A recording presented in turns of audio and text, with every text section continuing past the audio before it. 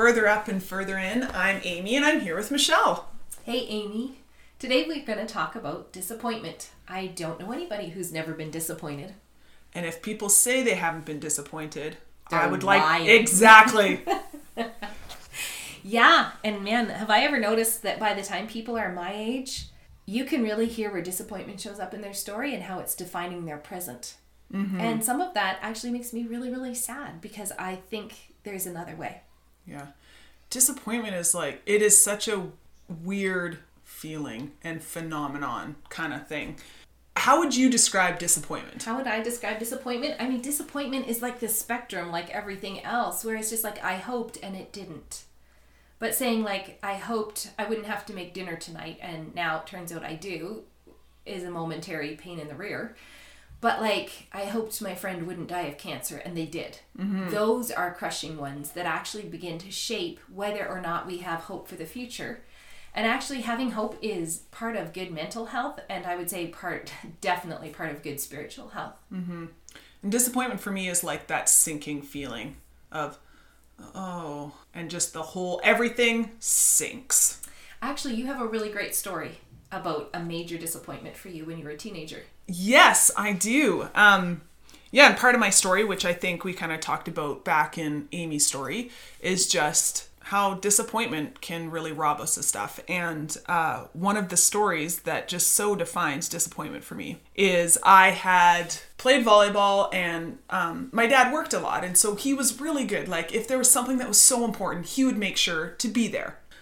I played volleyball and he couldn't come to a lot of things, but we were in the provincials and he made sure, the way I remember it could be wrong, but that he made sure to take the weekend off, make sure to be there for the whole weekend. And I sat on the bench the entire weekend. Your coach never played you once. Never played me once. And my dad stayed and sat for the entire time. And it wasn't like he was like sitting there grumpy and being like, oh, why am I here? But it was just like, I just remember sitting on that bench and looking up and seeing my dad there and making eye contact. And my dad being compassionate towards me because he recognized how bummed I am. Yeah. And just thinking, I am so disappointed. He took time off and he didn't get to see me play at all. And there were many times that you had played when you longed for him to be there. Right? Yeah. Yeah. And that was for me kind of the capping of, my story started at 7 with the disappointment. And that one felt like almost the finishing of, I will not be disappointed. This doesn't feel good. I'm done. The last brick was in the wall and you were on closed down and not having expectation and hope. Mm-hmm. But Amy, as I understand your story, you would not have said this was a defining moment. You would have had a very pragmatic, like, well, this happens in life and we just have to deal with it. Oh yeah, totally. Right. Yeah. And I was reading a Psychology Today article and they were talking about disappointment, the psychologist. And what the psychologist says is people seem, in her practice, people seem to do whatever they can to avoid recognizing that they're disappointed and will twist their thinking every which way to not recognize a true disappointment. Mm-hmm. And that's what I did. You go to for me, it was go to the logical, pragmatic, this happens, it's a bummer, but you know what? I didn't play because of X, Y, and Z, and yeah, okay, that's fine. Yeah. And our brains do try to make sense of things, and we have to find a way to move past disappointment. And so your description is kind of how most humans go, okay, and I'm going to rationalize this, and I am going to actually just stow away the sadness, because I don't know what else to do with it. As we are disappointed and we're looking for ways to not feel this, it's such a time that the enemy comes in and brings the lies that we can agree with because it actually helps justify and rationalize and helps us cope with our disappointment in an unhealthy way. Yeah, and I think we can do this just like psychologically, emotionally, but it also really applies to spiritual things. And I think sometimes our desire to minimize disappointment using scriptures or scriptural principles actually contributed a lot to religion that has turned people off. And that's something you and I are both really passionate about. This church has to be restored in this area. It's super important because that shutting things down and turning it off is so unhealthy and painful and has wreaked havoc with the truth of who God is. So would you say, Amy, in your story, you would have continued to live this way or maintain this posture except you positioned yourself for an encounter with God and he brought it up. Can you just sort of unpack that a little bit? You were just talking about picturing Jesus in your storm. And because we get to travel a lot together, I've heard that quite a few times, right? And so I'm like, okay, I'll do this because each time Jesus shows up and it's great. And so you're like, man, picture a time where it felt really stormy or an instant. And all of a sudden this memory came to me. I'm like, that is weird. I have not thought about that in forever. Because I mean, when I was in high school, it's getting on a couple of years since I was in high school. And it came up. And I was like, huh. Right? And I know Jesus enough now that when random memories just seem to come up at weird times, that's a good indication that Jesus is bringing something up that I need to be curious about, right? Yeah. And so it was, okay, Jesus, why are you bringing this up? Yeah. So for our listeners, one way that they could just respond to this right now would just be to simply say, Jesus, do I have any buried disappointments that I don't even recognize that are still really shaping my life right now? I give you permission to bring those things up however you want to, whenever you want to. I want to be free. I feel like he'll answer that prayer. You don't know what day or how or through what vehicle, but I think he's really faithful to answer those prayers. Oh yeah, because I mean, we have a podcast about healthy lament episode, and I think even 4 years ago for me, if I listened to that, I wouldn't have even known where to start because I wouldn't have recognized that I actually had disappointments. I would have been like, well, I'm fine. Like, everyone has stuff that's a bummer, but there's nothing that's shoved in me. Why would I need to do this? So we actually, right, need to let Jesus show us the disappointments before we can even figure out how to process them. Totally. If we've spent 30 years shoving things down saying, no, I'm not disappointed. Yeah. And I mean, the opposite end of that spectrum is a lot of introspective navel gazing, and that can get really unhealthy too, and really be used as a great big distraction. So to say, Jesus, I give you permission, and kind of just leave space for that rather than really try to angst about it. Because the truth is, we've all got disappointments. There's something that will come up, and it's almost like he knows which things to bring up that kind of unlock the whole strategy of the enemy. You don't have to think of every single one. Yeah. He'll know. And so when you process that story, you forgave your coach for not playing you. So we have a whole podcast on forgiveness. Yeah. And the things that the enemy brought to you that day were like lies about insignificance and the same silly strategies. That is, the story that happens over and over again. The same things. Yeah. Insignificant, obligation, the fact that people have to be with me because they have to, and they're good people, and they have to love me. Yeah, and so it's like the same stupid things. You broke it. Yeah, because we all have, right? The enemy has a strategy for each of us, and it's such a believable lie. And if he can just keep on laminating that lie, we'll be defined by it. Yeah. And so then you broke agreement with those things. And again, we have a podcast about breaking agreements. So there's lots of little places people can go with this. But for today, that's such a good example and a good story. So people can check out those other podcasts. Where else do we want to go with this today? Like, what are some, moving forward, let's face it, I'm going to be disappointed sometimes. But now that I understand what a big deal this is, I have found disappointment it creates a space for me to be offended with God or offended with other people. So now that I know this, I'm kind of moving forward with some understanding, some wisdom cultivated through experience. So I kind of want to share some of that stuff. Yeah, for sure.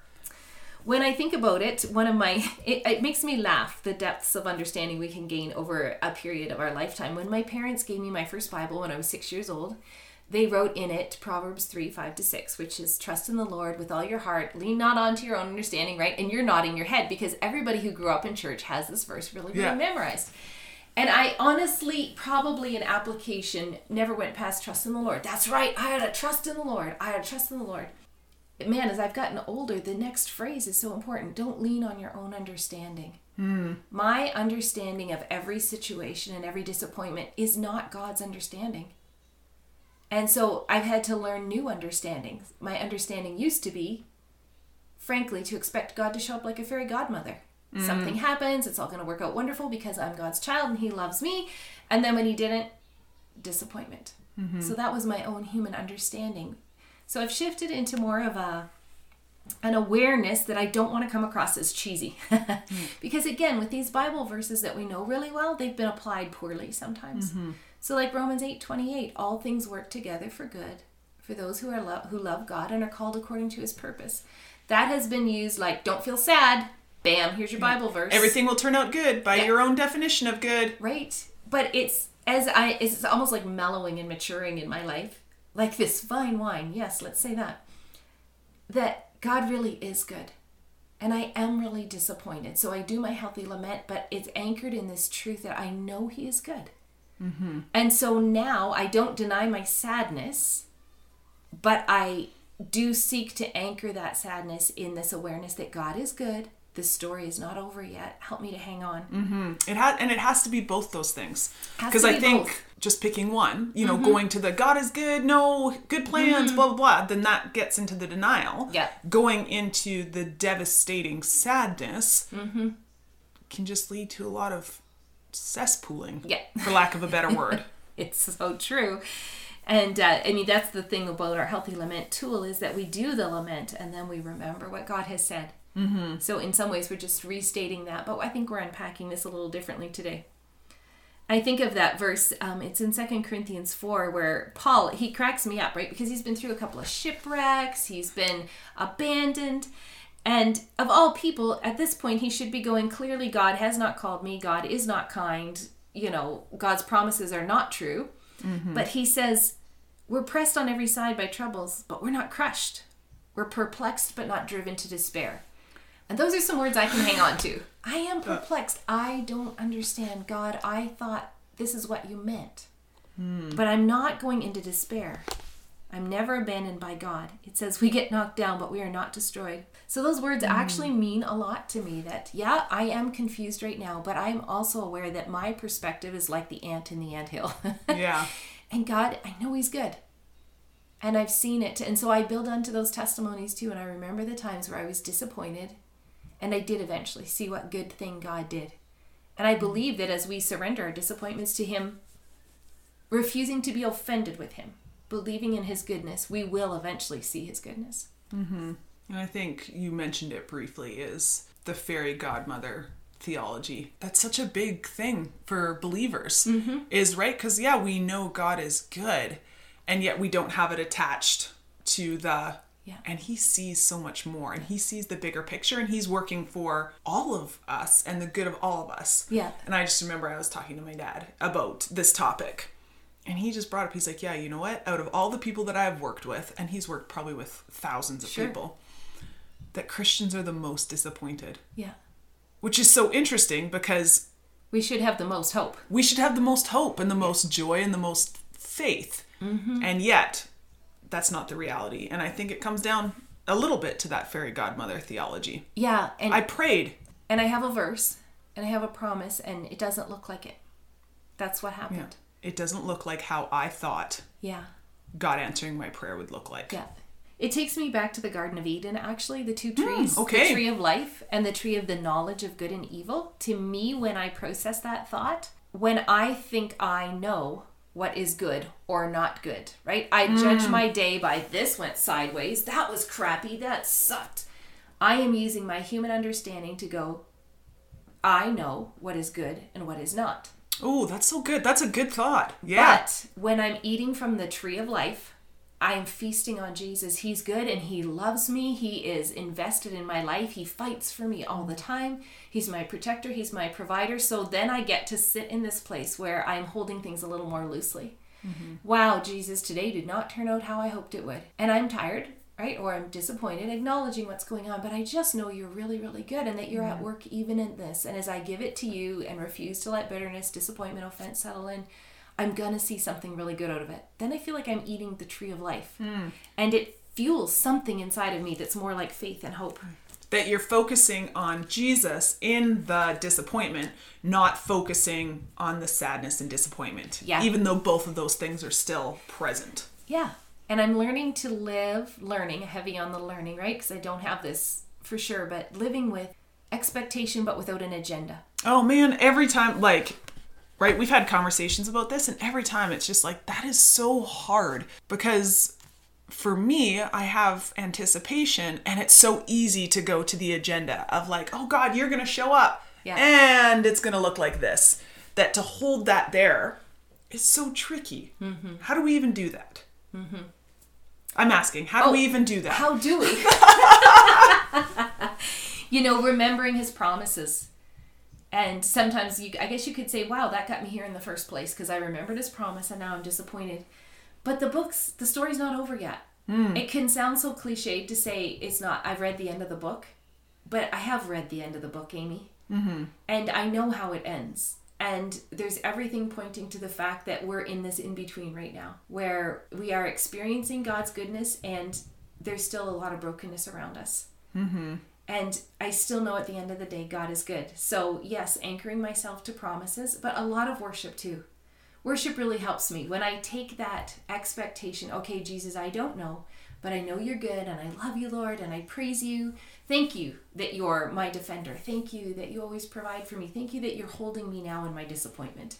A lot of worship actually really helps shift me again into a place of contented hope. Mm-hmm. Yeah.